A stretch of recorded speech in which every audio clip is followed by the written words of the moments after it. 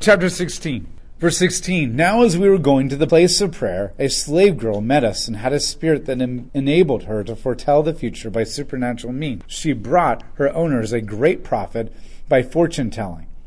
She followed behind Paul and us and kept crying out, these men are servants of the Most High God, who are proclaiming to you the way of salvation. She continued to do this for many days. But Paul became greatly annoyed and turned and said to the spirit, I command you in the name of Jesus to come out of her. And it came out of her at once. This woman is possessed, obviously. And this is not an uncommon thing in most of the world, especially in the ancient world. For people to be possessed, or at least in connection to the spiritual realm, or doing magic. And so she's fortune-telling. Obviously, there's no way she can know the future like God. And there's no way that fortune tellers can do that. However, the demonic world can make things happen. Okay, they're con artists. They have power, and they know a lot of things that we don't know. But they're also limited by time and space and all that kind of stuff, just like we are. It's just they're more powerful. And in a certain sense, we all have the ability to, quote, fortune tell the future, if we really put our mind towards it. For example, a lot of times when these people who are connected to the spiritual realm and they foretell things, a lot of times it's injuries or harmful things. That's usually what they predict. Because if they predict something harmful, remember they really do want to harm you, and then they're right, that seems to stand out even more to us. Because they're trying to fill us with fear. And they want to cripple you with fear so you become utterly dependent upon them. Anybody can really do that. Like if I was really calloused and bloodthirsty, I could basically say, in 2 days, you're going to break your kneecap, right? And then I could pay somebody to find you and hit you in the knee with a baseball bat and break your kneecap. And most people don't connect those things like, they just know, oh my gosh. I mean, it's an emotional, physical, traumatic experience. And when you get flooded with emotions and pain, you don't tend to think logically. And then somebody predicted in the future, and you just begin to think, wow, this person was right. And then if I do enough times, people tend to get hooked. Rather than them thinking, well, if he was really malicious, he probably could have made that happen himself. And that's usually how the demonic world works. There are lots of people, spirits and humans, that are in their control or influence. And they can make things happen that they predicted. That's why it's really important when you test the spirits and ask them to predict things, that you ask them to do things or give signs. You shouldn't really be asking anybody to predict things. But if they say that they have the power to predict something, then they need to predict something that only God can pull off. Only God can pull off. There's a limit to human and demonic power. And this is most likely probably something what she's doing. Studying the occult and these kind of people for a very long time, it typically is prediction of harmful things, accidents or that kind of stuff. And most likely she's predicting something and the demonic world is in on it, making it happen in some kind of way to their power. And whether she realizes that this is all con on their behalf or whether she's bought into it too, remember she is possessed and her mind is probably very clouded by this. She's doing this. So just because she has the power to do certain things to lead people astray does not mean that this is a power that rivals Yahweh or is equal to Yahweh in any kind of way. We need to protect ourselves from the extremes. The extreme of thinking, because the demonic world has the power to do things, that they are equal to or greater than God and His power. Yes, they're powerful, but they're not in comparison to God. But we also need to protect ourselves from going to the extreme and say, well, no, that's possible. There's not a spiritual realm. They can't really do that. Really, do you honestly believe they can do that? Well, are humans capable of doing incredible, powerful things? Yes. I mean, we figured out how to split an atom and basically blow up an entire city. If we had that kind of power, then so does the demonic realm. And so we need to protect ourselves from these extremes of, no, that didn't happen, that's superstitious, versus, oh, they're equal to God. And neither one are accurate. It's more in between, and I don't mean dead center in between, just somewhere in the middle. She is making her owners lots of money. Lots of money. That also shows you that this is corrupt. We were at the mall, and my wife was like, ooh, a jewelry store, let's go in there. And we walked in there, and we realized it was like some New Age crystal kind of a thing. Couldn't quite tell through the glass and at a distance, and so we walked in. There's all this New Age stuff, and my oldest daughter was like, "This is creepy and weird," and I get a weird vibe from all this. And kudos to her. I was the same way because I don't like that kind of stuff. But she's like, "We should probably get out of here. There's probably something spiritual going on here." We did. We walked out, and I was like, I was about ready to walk out anyways, but she beat me to that comment. I was very happy and proud in that moment. But we talked about that they believe that these crystals have healing powers and all that kind of stuff. And of course, my youngest is like, "Well, that's not really true, right?" And I was like, "Well, no, but there are some demonic beings who can maybe heal you a little bit, like a doctor can heal you in certain ways and try to convince you that it was the crystal." And so then my middle daughter said, "Well, if it really did work, why aren't they in the hospitals healing people? Why are they charging for all this?" And so it was like, yeah, welcome to a con artistry. And whether that woman who ran the shop believed in the power of the crystals, most likely she did. But it's still, and these crystals, they just look like quartz from your countertop. And they were going for like $50, like a little one. It's like, yeah, it's because it has spiritual power in it. That's the markup. But that's what this is. This is about money. This is purely about money on the human part and purely about destroying you in your life on the demonic part. That's what it's all about. Because if they really did care, they would be in the hospital, Children's Hospital, and other places with all their crystals going room to room. She continued many days, and finally, I love this. Paul became greatly annoyed. It's his frustration in this moment. And his frustration comes out, and he rebukes the demon. Now notice the demons know exactly who Paul is. They know who he's connected to. I find this very interesting. As much as humans deny Yahweh and his existence or his all-powerfulness, I have never encountered a demon through a testimony or a story that ever has denied the absolute power and legitimacy of God, Yahweh. They never have. They deny whether he has a good character or not. They usually call him a child eater or some evil demonic thing, and they say, "Oh, but we'll help you." Okay? But they don't ever deny the legitimacy of God's power or his existence. They deny his character. That's what they, even the serpent in the garden did not say, "There's no Yahweh up there." He said, "He's not good, and he's keeping things from you." That's what they typically deny. It's humans that deny God's power and existence. It is not the demonic world. Or they'll deny the judgment of God, that there is no judgment in the afterlife. You can just follow your heart, do it, just do it, have it your way. Don't you dare judge me. So he says, "I command you in the name of Jesus Christ to come out of her." And he came out of her once. That's the absolute power. Remember, this isn't a magical phrase. This is what we're going to see later. This is not a magical phrase in the name of Jesus, like a Harry Potter incantation and wand. There are people, many people, who have used this phrase and it has not worked for them. And there are people who use it and it does.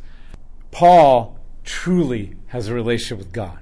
And Paul truly believes in the power of God. And so when he is invoking this phrase, he is not using a phrase in a magical way. He is invoking a personal being that he knows who has given him the authority to do these things. And all Christians have this authority as long as we exercise it in the way that God has given it to us for the right reasons. And the Spirit immediately leaves. Immediately leaves. But when her owners saw that their hope of profit had gone, they seized Paul and Silas and dragged them into the marketplace before the authorities. And when they had brought them before the magistrates, they said, "These men are throwing our city into confusion.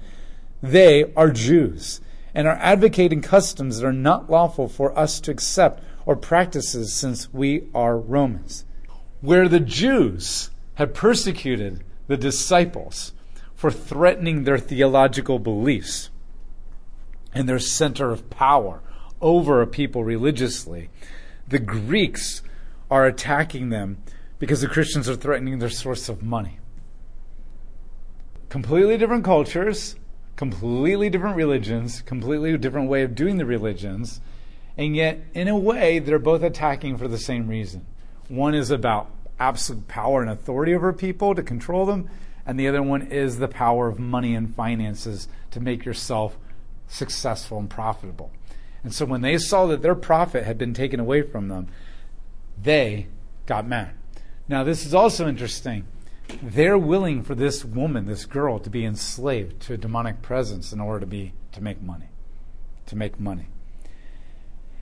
And so they get angry, and they drag him to the market street, and then they accuse Paul of ruining their businesses, of creating chaos, and going against customs that they believe in. Most likely, they're probably angry at Paul for the lack of money now, for threatening their profits, but then knowing that, I'm just greedy, you want more money, it maybe not go over very well with the public, then they go to the fact that Paul's been teaching one God and one God only.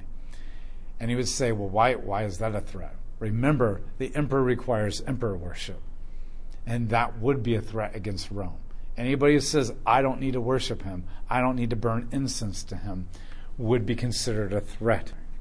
Why did Paul and them get annoyed that the girl just kept following them around, that kind of stuff? That's a great question. Why didn't Paul just immediately cast the demon out? I don't know. Maybe he was waiting for God's permission and leading. Very likely that's a possibility. He was waiting for God's leading. It's not like he can just go around and just smack you on the head and bop, bop, bop, heal, heal, heal. That could be a strong possibility. Why is he annoyed? If you have somebody following you around all the time, screaming at the top of their lungs that you're from God, that's going to be annoying after a while, especially if you're trying to truly minister to people and that kind of stuff, and truly have authentic. And then probably most likely, as he's trying to preach, this girl is screaming, yelling so loud, and I don't mean like a blood-curdling kind of scream, but just a very top-of-the-line. Have you seen the videos where people will go to universities and talk about, like, they'll defend life, they'll go against abortion and that kind of stuff, and then people will come in and just scream and yell at them the entire time, and you can barely hear what they're saying. And they know they have nothing legitimate to contribute to the debate, so they just try to drown out the debate. Most likely that's probably what's happening here. And so Paul is probably annoyed by that. Why would they not want the testimony of the demons? Because you don't want false. You don't want testimony from bad sources. This is exactly what Jesus did. Even when demons came and said, you are the Son of God, Jesus said, be silent. And he would immediately cast the demon out. Because the last thing you want to say is, and the demons also believe in this too. Okay, that's not good propaganda. And so it's like, if you're corrupt and you're a murderer and a thief, and you're like, and I trust this guy, follow him. I don't want your testimony as a murderer and a thief and that kind of stuff. So that's probably most likely why he doesn't want her to speak. So, good question. Verse 22, the crowd joined the attack against them, and the magistrates tore the clothes off of Paul and Silas and ordered them to be beaten with rods. And after they'd been beaten severely, they threw them into prison and commanded the jailer to guard them securely. Receiving such orders, he threw them into the inner cell and fastened their feet in the stocks.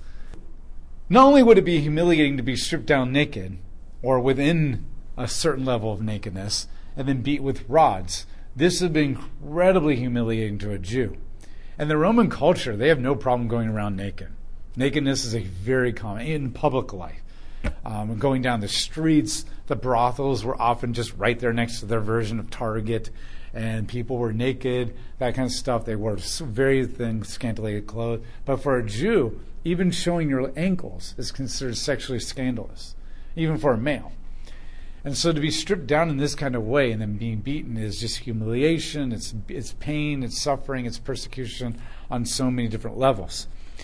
And this isn't illegal either for a crowd to technically do this in a lot of ways. Now, it's all a matter about laws. Like, what city are you in? Are you in just a Roman city? Are you in a Roman province? Are you in a Roman free city? Are they just a everyday normal person? Are they everyday normal Jew? Are they a Roman? Are they a Roman citizen? There's all these different levels of what makes it legal and not legal. But they probably would view the Jews, all Jews are seen as like lower class citizens. In fact, most Jews weren't even citizens of the Roman Empire. So there probably be, my guess in a lot of ways, this isn't completely illegal in many ways. And knowing the Roman government being so corrupt, Many of them times they would just turn another eye, and even if it was illegal, and just let it go. Now, once again, Paul's being beaten. And remember, this is with a lictor's rod and not with flogging. So it would be painful. It'd be like somebody hitting you with a stick. I'm not saying like, oh, it's not that big of a deal, Paul. I'm not saying that at all. But this isn't the flogging that just literally skins all the flesh and the muscles off of your body. And then they were fastened in stocks. So not only they've been beaten, but by being shackled into wooden stocks. You've been bruised up, and there's only like certain positions you can sit in and actually feel comfortable. The stocks would force you to not be in those positions. And that would make it even more uncomfortable. And stiffness would set in even more, which becomes painful in itself. Verse 25, about midnight, Paul and Silas were praying and singing hymns to God. That's incredible. And the rest of the prisoners were listening to them.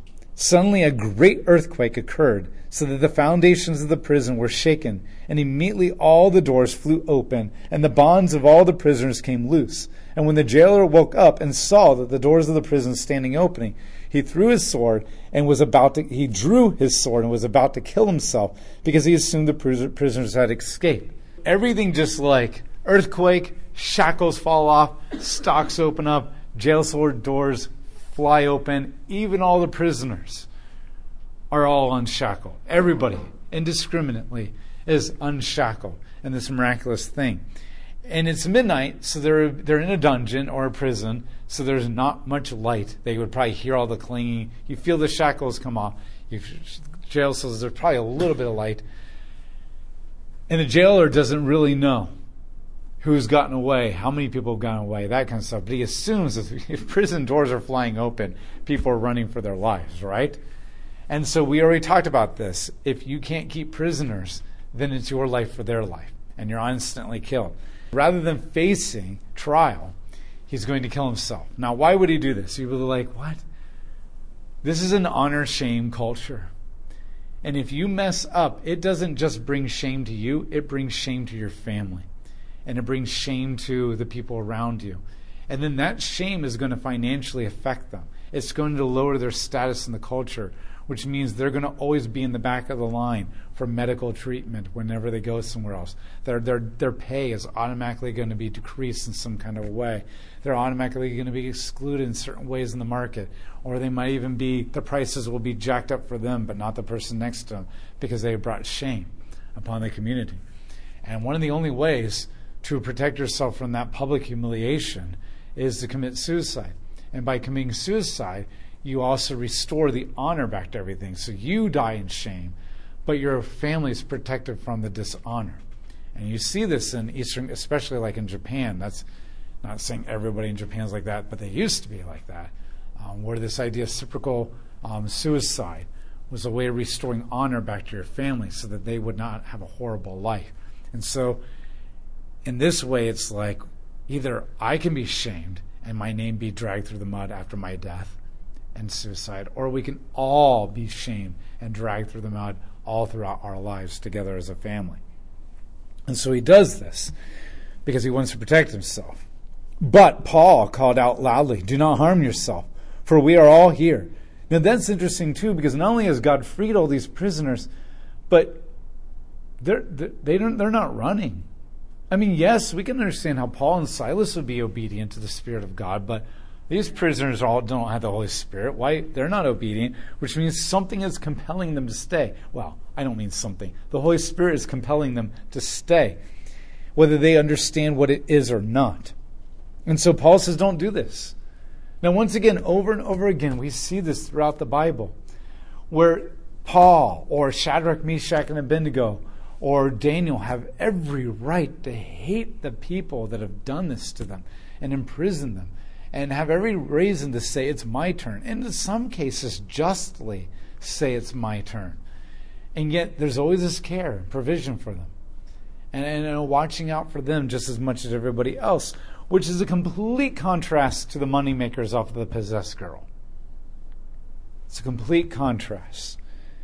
"Do not harm yourself, for we are all here." Calling for the lights, the jailer rushed in and fell down, trembling, at the feet of Paul and Silas. And then he brought them outside and asked, "Sirs, what must I do to be saved?" how much of the gospel does he heard? I mean, Silas and Paul have been singing for God knows how long. I'm sure there's the gospel's in the lyrics because well-written songs have good theological messages. And so there's lyrics in there and that kind of stuff. And he's been listening to this, probably in some kind of way, sitting outside of it, the prison. And then all of a sudden he sees this raw power, a power that he's never seen from the pagan gods. This far supersedes the power of even this possessed girl, any other possessed girl or a human or man that he's ever seen in any kind of way. And so between hearing all these theological words about the exclusivity and the primacy of Yahweh, and then seeing the raw power here, and then hearing songs about the love and the compassion of God, and then seeing it demonstrated by Paul and Silas, the love and compassion for him, this is all that it takes. This is all it takes. And he immediately says, what must I do to be saved? I want this God. I want this God. So they replied, believe in the Lord Jesus, and you will be saved, you and your household. How simple. In Greek mythology, it would be, well, not mythology. I mean, it wasn't mythology for them. In the Greek world, in the Greek way of thinking, it would be, well, you got to go here, make this sacrifice, and do that, and jump through this hoop, and then actually you can't really be saved because the gods don't like you, care about you, and there is no guarantee of salvation, that kind of stuff. But you can spend the rest of your life doing this and this and this and this and this and this, just hoping that maybe the big bully on the playground, the God, doesn't just notice you and then beat the crap out of you and actually allows you to have a decent life and they at least see him afterlife, right? And he says, believe, and there's a guarantee, and there's life. Follow him. Have faith. That's it. This would have been mind-blowing. Almost like, really? I have never heard that in my entire life. Are you serious? Then they spoke the word of the Lord to him, and along with all those who were in his house. And at that hour of the night, he took them and washed their wounds, and then he and all of his family were baptized right away. So this jailer brings them to his family, and then they preach to him, the family becomes saved, and then the jailer begins to nurse Paul and Silas back to health and take care of them. The jailer brought them into his house and set food before them, and he rejoiced greatly that he had come to believe in God together with his entire household. So he not only puts his faith and belief in God, but then he's baptized, which is the clear evidence of salvation here. Not that being baptized saves you, but in the context of Acts, baptism is an outward evidence and proof of being saved. It will not be until much later that this is going to get conned or done in different ways. And so he begins to feed them and take care of them. At daybreak, the magistrates sent their police officers, saying, release those men. The jailer reported those words to Paul, saying, the magistrates have sent orders to release you. So come out now and go in peace. They have no idea that this escape is happening. And this is the irony. The incredibly politically powerful elite have no idea what has happened in their own prisons. And their power over Paul and Silas has been completely undermined. And now Paul and Silas are in the house of just an everyday normal person, being attended to and having fellowship, and the magistrates haven't experienced any of this. The jailer says, hey, we've come to release you. But Paul said to the police officers, they had us beaten in public without a proper trial, even though we are Roman citizens, and they threw us in prison, and now they want to send us away secretly. Absolutely not. They themselves must come and escort us out. The police officers reported these words to the magistrates, and they were frightened when they heard that Paul and Silas were Roman citizens, and they came and apologized to them. And after they brought them out, they asked them repeatedly to leave the city. And when they came out of the prison, they entered Lydia's house, and when they saw the brothers, they encouraged them, and then they departed. This is the first of two major times in the book of Acts that Paul is going to reveal his Roman citizenship. It is not common for Jews to be Roman citizens. Most of the Jews were in Jerusalem. Jerusalem was considered, or in Judea, Jerusalem was considered a backwatered, miserable, annoying gnat around the Roman Empire all the time that nobody wanted anything to do with, and they would not pass out citizenship that often. Paul, we're going to find out later, was born into his Roman citizenship. And there's actually rankings of Roman citizenship as well. The more noble your family is by birth, the more high-ranking your Roman citizenship is. If you were born into a low ranking, then it's not as high. If you had to pay for your Roman citizenship, it's not as high. There's all these different rankings. Paul says he's a Roman citizen. And what this meant was, you're a citizen of Rome, in the same way that you're a citizen of America. And you can't punish, jail, or beat in any kind of a way a Roman citizen without trial. And they haven't given a trial. And Roman citizens were protected from this. Other people, it didn't matter. And so it's beaten. The question is, why didn't Paul say this to begin with? Most likely he may not have time. I don't know. No, probably a lot of people in here have not faced an angry mob of people trying to come at them and kill them. But you can only imagine how scary and panicky that would be. And you've seen movies and you've watched the news and you've watched Ohio State burn down their own campus after a Michigan loss, right?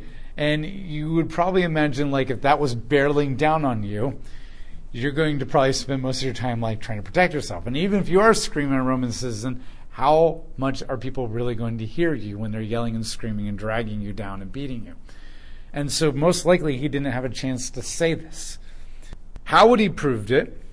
He may have carried a testatio. This is a certified private copy of evidence of his Roman citizen, and it was inscribed on a wax surface of a wooden diptych. Okay, so it's probably a little wooden plate that would have a wax surface, that it would be carved as a seal or some kind of thing that he would carry around and prove, kind of like the badge of a cop or your driver's license or something like that. And it would prove that you're Roman citizenship, and that's how he would validate it. The other possibility is he doesn't have any proof of this, but most people wouldn't dare claim that they had Roman citizenship and not have Roman citizenship, because this is punishable by death to claim that you were a Roman citizen and you weren't. And Rome, there is no end to Rome's jurisdiction in the Mediterranean world. And everybody knows what Rome does to people. Crucifixions and impalings and being skinned alive and all being burned at the stake, all horrible, horrible, painful things, floggings. Most people would not dare claim something like that. Other people have asked the question, and we'll talk about this in a lot more detail when we get to the second claim of Paul's Roman citizenship. But other people have said, well, why doesn't he just kind of go around all the time, like with his driver's license just out in front all the time?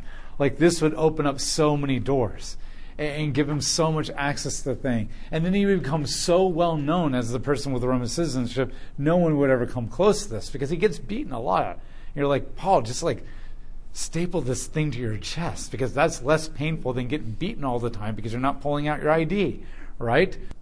Because Paul, first and foremost, saw himself as a citizen of the kingdom of God and not the Roman Empire. And Rome was so scary of what it could do to you if you didn't go in align with them. And they were so influential in making people, oh, yeah, I'll do what you want. I believe that, yeah, in order to protect themselves. Or, oh, will this get me special privileges? Will I move up higher in the ranks if I agree with you as the Roman Empire? Can you imagine if Paul just constantly flaunted that he was a Roman citizen and preached the gospel? How many people would falsely just accept the gospel because they were like, I don't want Rome to crush me, if they find out I'm rejecting what a Roman citizen says I should believe in? How many people would say, oh, this will give me special privileges if I go along with Rome, and maybe I'll be exempt from certain things, or my family can move up the ranks, right? How many people just say, well, if it was good enough for Roman citizens, it's good enough for me? I mean, that's how celebrities work, right? It's like, well, if Jay-Z and Rihanna or Robin Williams or something like that are doing it, then don't I want to do that? Wouldn't I want that? Paul was very, very, very careful of how often and how many people he told that he was a Roman citizen, because he wanted the gospel to carry its own weight. And he wanted people, I mean, right? We already saw with Simon Magus that when he saw the miracles, he was already trying to buy salvation. And that was without the Roman citizenship attached to it. And so Paul is willing to suffer for Christ. He's willing to not flaunt his Roman citizenship in order to make sure that conversions are legit, interest is legit, that people are truly transformed by the authority of God and being connecting their identity to the kingdom of God, and not because of the Roman Empire, whether desire for reward or an escape of a punishment or whatever. And the only time that Paul ever seems to really say that, right, only 2 major times in the whole book of Acts and the whole ministry of Paul, does he ever really claim that he's a Roman citizen, is when he really seriously sees his life in danger, or that he's going to be detained in prison for such a long time that the gospel can't get out. He'll have no problem being in the prisons of the high-ranking Roman prisons, because he's going to be right next to the Praetorian Guard, the Roman Empire's version of the Secret Service, right? And in that sense, he can convert them, and then he'll move up the ranks. But when you're put in prison in little small villages or small towns or cities, you tend to be in prisons all by yourself. Sometimes there might be another prisoner here or there, but you tend to be in them all by yourself because they're small cities. And most people were only in prison for overnight, waiting their trial. And trial, there was no long red tape, right? Like you heard these trials and you're like a year later, like, that trial finally ended? Like, right? That didn't happen. In the Roman Empire, most people didn't have a trial. They were just immediately punished. Murderers and thieves and that kind of stuff were often executed or exiled or body parts cut off. And usually trials happened pretty instantaneously because they didn't want to afford to pay people to guard you. And they didn't want to pay for prisons and jails and penitentiaries. So they would just either kill you, and most of the time, the only time you would ever go to prison and stay there for a long time is if you were a political prisoner. They wanted to make you disappear. And so, like the Chateau d'If of France. And if you don't know what I'm talking about, watch The Count of Monte Cristo, or better yet, read the book. The book is phenomenal. It's a big book, though. Most of the time, Paul is only going to pull this card out when he really believes that the gospel is going to be hindered in some kind of way because he's being detained or beaten because of the gospel. And that's why he only really reveals this 2 times, really, here. The people are immediately freaked because they just beat a man down within an inch of his life, metaphorically. I don't know how many inches he was away from death, but pretty severely beaten. And he's been wrongfully imprisoned, and they were going to bring him out for probably execution, and he turns out to be a Roman citizen. And now they're scared because they can lose all of their status. When the Roman government finds out about this, they're going to lose all their statuses. Rome is going to crush them because Rome is highly invested in not only crushing every rebellion and all that kind of stuff, but they're highly invested also in making sure Roman citizenship is protected because it has to mean something. And so people violate, they're going to crush you in every kind of a way. And so they basically say, we're so sorry, get out of the city, please. Because he's a stain on their reputation, a stain on their city, and they don't want him anywhere around. And then, like, if they get him out of the city, then there's fewer people to see him, fewer rumors to spread. And if they get him out of the city as fast as possible, then he disappears, and then maybe it just becomes a rumor and hearsay, and eventually it disappears and that kind of stuff. And like the media, you can always come up with another scandal to distract everybody's attention to something else, and they completely forget about it. And so that's what they're hoping. But if Paul keeps sticking around and preaching, then you can't get the people to change the channel, so to speak. He's always there. But Paul doesn't leave. He just goes to Lydia's house. And he continues to minister in this city at this time. Luke is not trying to make it sound like the Jews were the only people attacking the gospel. A lot of people have accused the Bible of being anti-Semitic, which is so ironic because our God is Semitic. At least Jesus' part is. And they often accuse this of being anti-Jews. Yet you can see that the Roman Empire and the people of the Roman Empire are just as guilty of persecution as anybody else.